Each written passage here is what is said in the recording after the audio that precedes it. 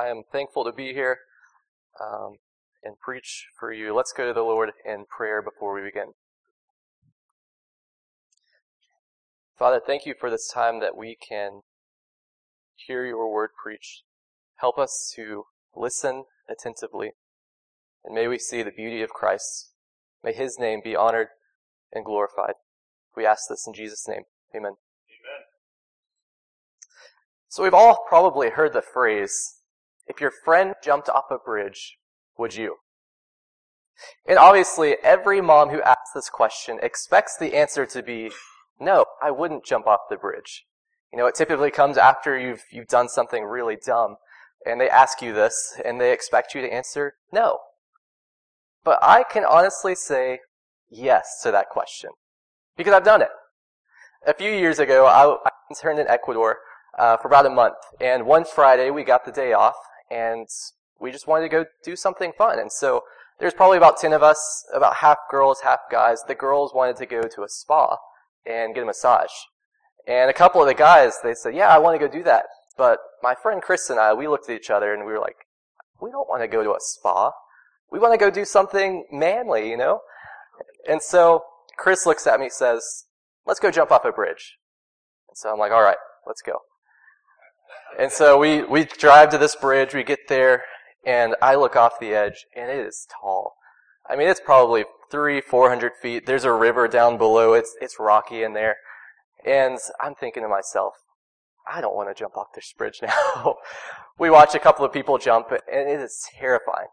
And so my friend talks to the guy, he knows Spanish, and he asks him, how much is it going to cost? He says, $20.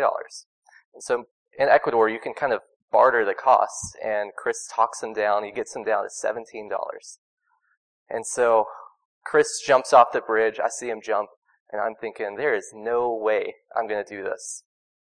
And the way that this bridge worked, it wasn't a bungee jump. The bridge was, right here, and the rope was attached on this side, and it came below and attached to you right here in a harness.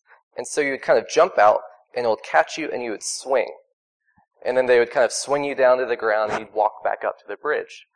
And so Chris did that. He comes back up, and he says, Grant, you have to jump. The guy told me that the $17 is only if we both jump. And so now I'm thinking, well, great. Now I've got to jump off this bridge to save my friend $3. And so I'm like, okay, fine, I will jump. So I get harnessed up, I get on the edge, I jump off. It is the most terrifying thing I've ever done. And I walk back up, and I look at Chris, and he says, I lied. It was going to be $17 either way. And so I look back at that, and it's a funny story. But I also think about how dumb I was. I mean, I'm in the middle of Ecuador. There's probably no safety regulations on this bridge. They don't check the rope or anything like that. And so, yeah, it cost me $17. I paid them to jump off a bridge. But what could it have cost me? It could have cost me my life, really. Actually, a couple years ago, someone did jump off that bridge, and the rope did snap. It really could have cost me my life. Would it have been worth it? Today, I wonder how many of you are like me.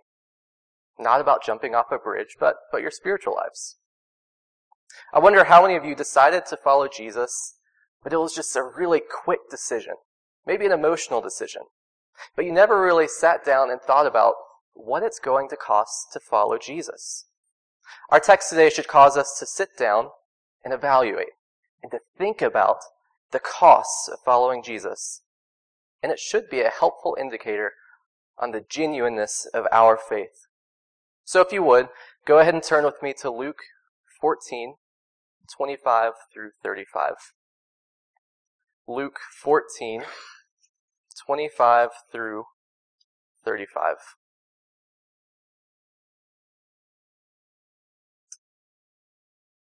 Now great crowds accompanied him, and he turned and said to them, if anyone comes to me and does not hate his own father and mother and wife and children and brothers and sisters, yes, and even his own life, he cannot be my disciple. Whoever does not bear his own cross and come after me cannot be my disciple. For which of you, desiring to build a tower, does not first sit down and count the cost, whether he has enough to complete it? Otherwise, when he has laid a foundation and is not able to finish, all who see it begin to mock him, saying, "This man began to build and was not able to finish." Or what king, going out to encounter another king in war, will not sit down first and deliberate whether he is able with 10,000 to meet him who comes against him with 20,000? And if not, while the other is yet a great way off, he sends a delegation and asks for terms of peace. So therefore, any one of you who does not renounce all that he has cannot be my disciple.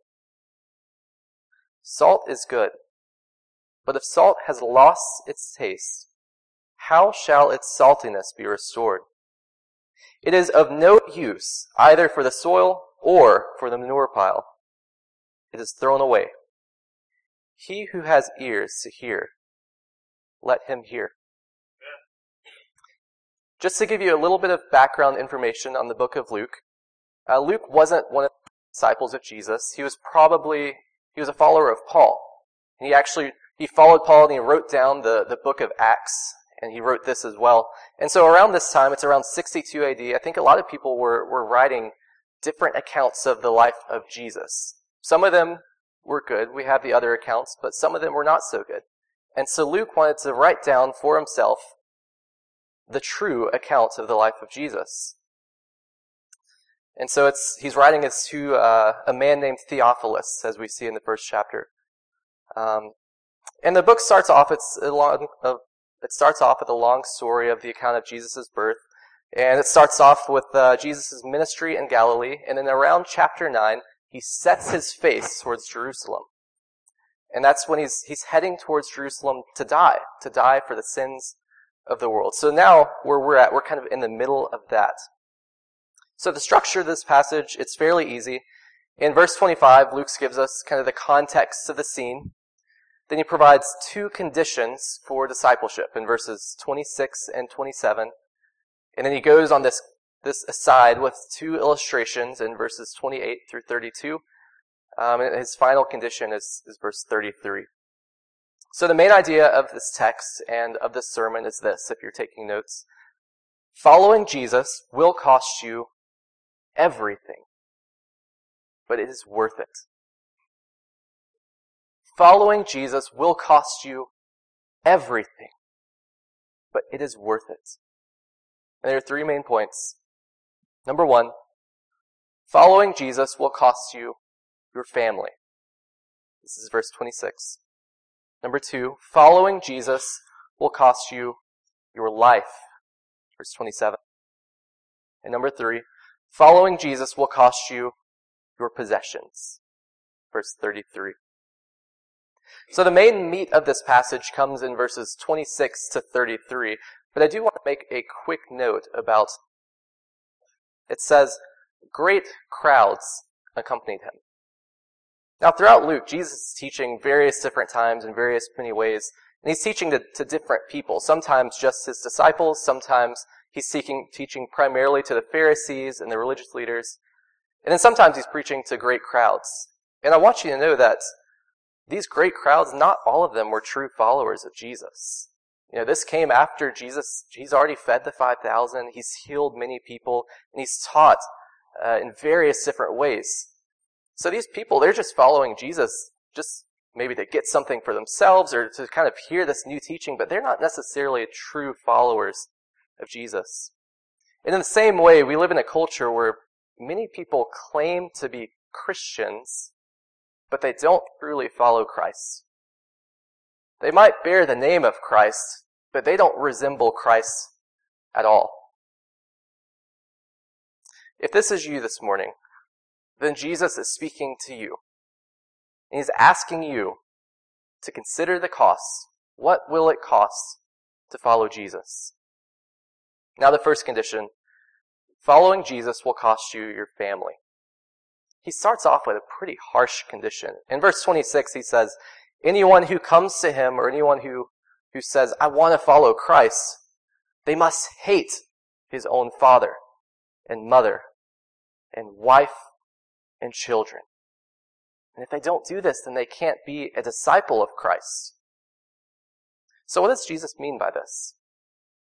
He can't really be telling us to hate our father and mother, our families. No, he's not telling us that. We know this because in Matthew, the book of Matthew, Jesus actually we have the same passage in that book. And he doesn't say the word hate. He says, if you love father or mother or brother or sister more than me, then you cannot be my disciple. There's a different emphasis in this book. And another reason that we know that he's not actually telling us to hate our family is because this is really a common expression in their culture, just to love something less. So Jesus is calling us to love our families less than him. And I really think that Luke is using this word hate to emphasize how much more we should love Jesus than our families. If we could put these two on a scale, if we could measure love, the amount that we love Jesus should break the scale compared to how much we love our families. So the question in this passage for us is simple. Do you love Jesus abundantly more than your family? And how can you tell what you love more? An easy question to tell what we truly love is this. What do you do with your time? Do you wake up in the morning and you carve out time to get into the Word of God and to pray? Do you think throughout your day on the things that are good and true and beautiful? Do you pray throughout your day in dependence on the Lord? Or thank God for providing you with literally everything that you could ever need? Or do you wake up just in time to get the kids to school or to get to work on time without really giving God a second thought? Or do you prioritize different things in your life? Maybe it's your children's events or the football game on Saturday or NFL on Sunday. Do you prioritize those things over the things of God?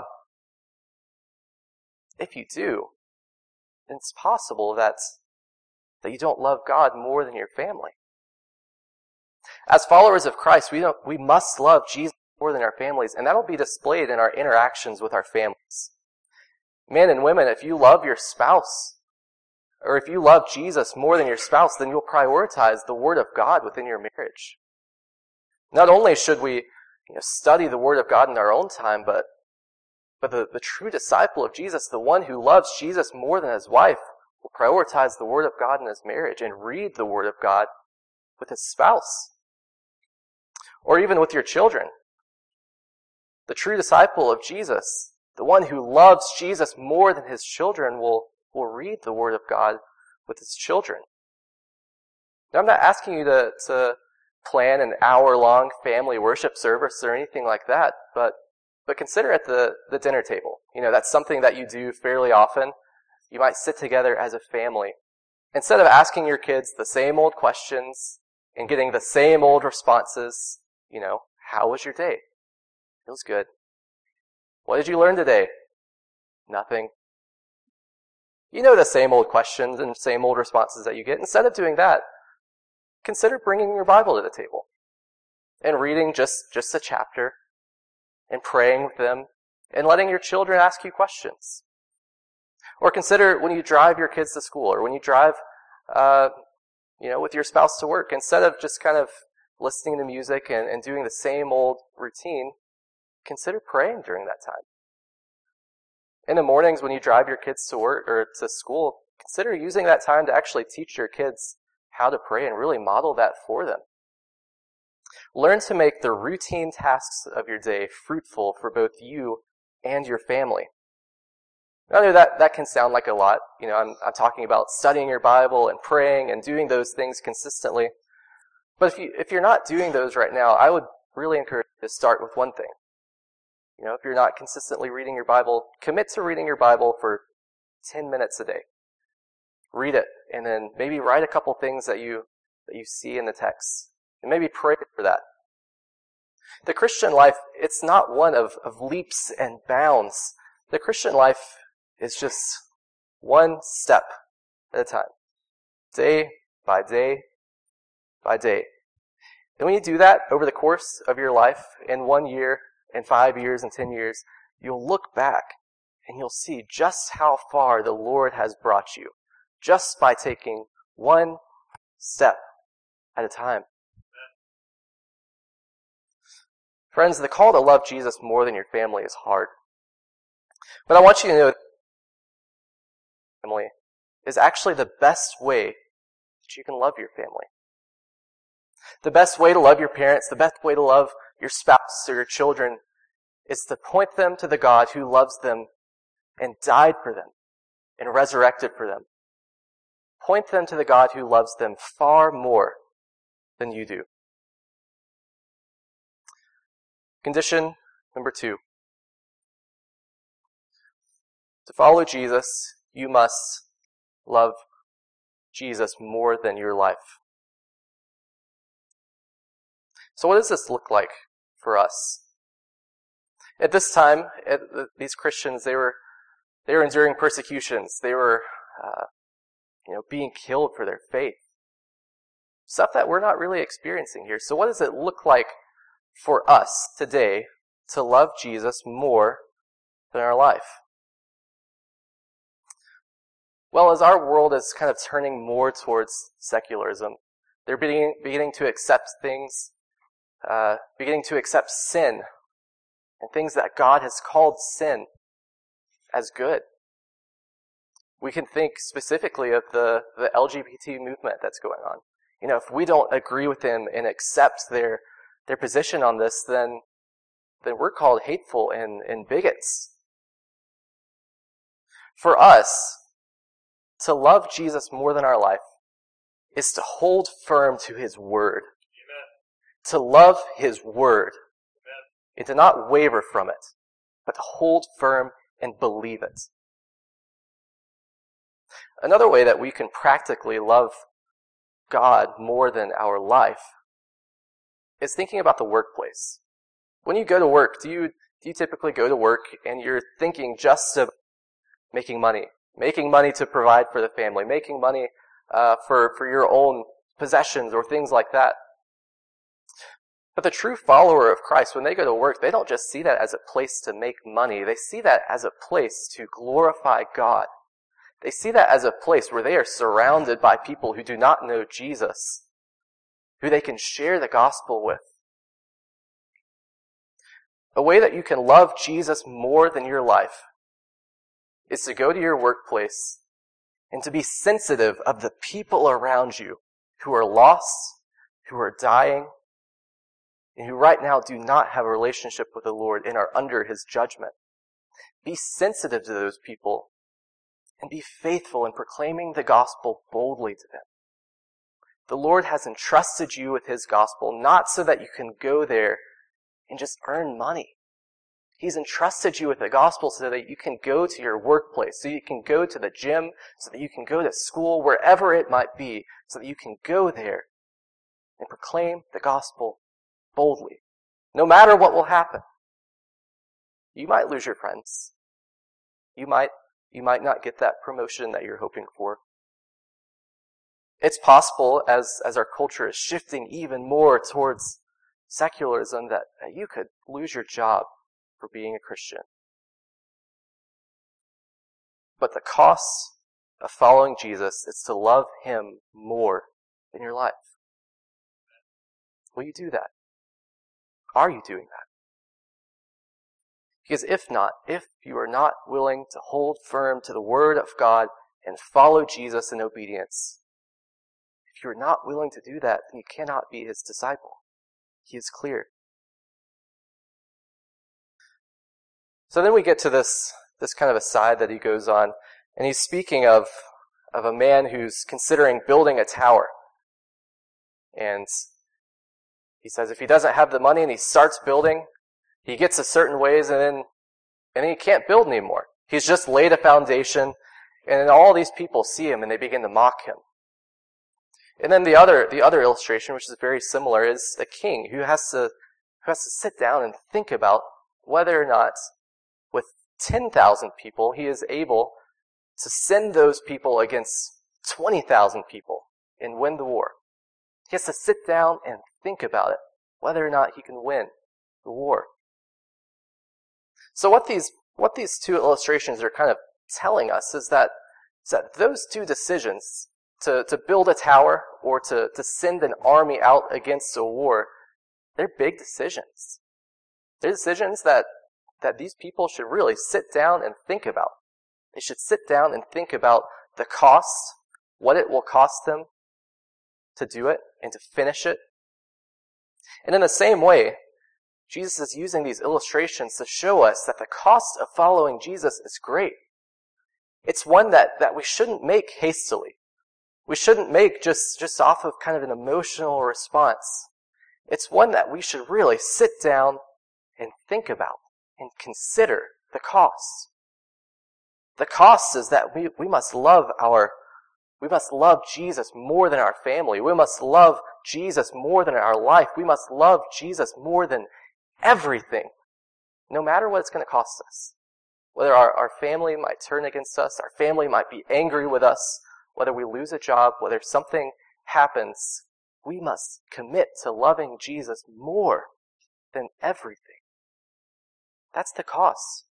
We should sit down and think about it, and think about whether or not we can do that. So the third condition that Jesus gives is that we must love him more than our possessions. He says, "So therefore, any one of you who does not renounce all that he has cannot be my disciple." So we've got to love Jesus more than all of our stuff, all of our things. You know, in America, we don't really tend to think about this because we love the story of rags to riches, the American dream. That's what it's all about. You know, we see success as just accumulating more and more wealth or rising through the ranks. That's what success is here. But that's not what Jesus is calling us to do. Jesus is calling us to love him more than any of that stuff. It doesn't matter what we have. It doesn't matter how much money we make or anything like that. We must love Jesus more than all of our possessions. And as we read earlier in Philippians, to know Christ is far better than anything else. To know Christ, we count everything as lost for the surpassing worth of knowing Christ Jesus as Lord. So what are some practical ways that we can really think about whether or not we love Jesus more than our possessions? Well, one thing, let's think about our bank account. What are we spending our money on? Are we giving generously to the church? Are we giving generously towards missions? Or are we just kind of buying the next big thing? The next big thing to try and satisfy ourselves? What are you spending your money on? Are you honoring the Lord with your money?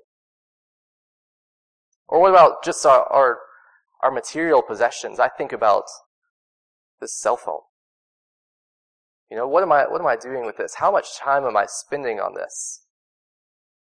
For me, so often it is so easy to get to the end of my day after studying, after working, after whatever it is, and just sit down and just scroll mindlessly through Facebook or Instagram or whatever it might be. When I really could be using that time for something more beneficial, maybe reading his word or something like that. What am I consistently doing with my time?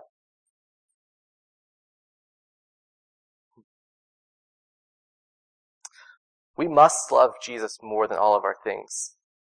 We must love him more than our phones, more than our televisions, more than anything like that. The Lord has given us all of these good gifts. They're not bad things. This cell phone is not a bad thing. Money is not a bad thing. We see in 1 Timothy 6 that it is the love of money that is the root of all evil. Not having it, simply having it. That's the Lord's blessings in our lives. But so often we can begin worshiping the gifts that God gives us rather than God himself? Are you worshiping the gifts that God has given you rather than God himself? I would challenge you, if you have a cell phone, or an iPhone, this is really easy. They have a thing where you can go into the settings and see how much time you're spending on your phone. Or think about how much time you're watching television. Or think about, where your money is going. And when you evaluate those things, you can really see what you're worshiping. Are you worshiping the gifts that God is giving you? Or are you worshiping God himself? If we're worshiping God, then we're going to use the gifts that God has given us to know him more and to glorify him more. So Jesus kind of ends with a really, really harsh warning. In 34 and 35, he says, "Salt is good, but if salt has lost its taste, how shall its saltiness be restored? It is of no use either for the soil or for the manure pile. It is thrown away. He who has ears to hear, let him hear." So he tags us along the end to really show you, he's saying salt is good, but once it's lost its saltiness, it's of no use. What he's trying to tell us is that the people who start to follow Jesus, but don't actually obey him, who don't really love Jesus more than their family, more than their life, more than their possessions, those people who start to follow Jesus, maybe they claim to be a Christian, maybe they're in church every Sunday, but they don't actually obey him, these people are not really Christians. It says that they are of no use either for the soil or for the manure pile. These people who claim the name of Christ but don't actually follow him, he says, are of no use to the kingdom of God. So we have to ask the question now, this cost is so great, but why? Why would we give up all of our things? Why would we give up our family? Why would we give up our life? The cost is so great. Why would we follow Jesus? And the answer is that he is worthy. Jesus is worthy. Amen. He is worthy of our praise, of our honor, of our lives, of our obedience. Why is he worthy? Well, I want you to know up front, we should not be able to follow him at all. We have sinned. We have sinned against the holy God of the universe, the Almighty God, who is perfect and without any sin. We've rebelled against him. Ephesians 2 says that we are completely dead in our sin. We are following after the course of this world, following after our fleshly desires. We've rebelled against God, and we, because of that, deserve his wrath and his judgment. But God is merciful. He sent his only Son, Jesus, to live on this earth the life that we could never live. The life that we should have lived from the beginning, but we fell. We sinned. And Jesus lived perfectly and died the death that we deserved on the cross. And on the cross, he took upon himself all of God's wrath that was meant for me. All of God's wrath that was meant for you. Jesus took that upon himself on the cross, and he died. God became man, and God died for us. And 3 days later, he did not stay dead. 3 days later, Jesus rose from the dead, conquering Satan, conquering sin, and conquering our great enemy, death. He defeated death in his resurrection, so that if we believe in him, if we place our faith in him, then we now have life in Christ. Jesus is worthy. He is worthy of our obedience. He is worthy of our lives. He is worthy of us loving him more than our family, our life, and our possessions. He is worthy. We have forgiveness in him. We have been made children of God in him. We have been redeemed. We have been indwelt by the Holy Spirit in Christ. We have been given an inheritance in Christ. All of that is tied to the person of Christ, so that if we know Him, then we have been blessed with every spiritual blessing in the heavenly places, as Ephesians says. And we have an inheritance with the Father and will be with Him for all eternity in heaven forever in the fullness of God's glory. All because of Christ. Amen. He is worthy. Oh, follow Him. Follow Him because He is worthy.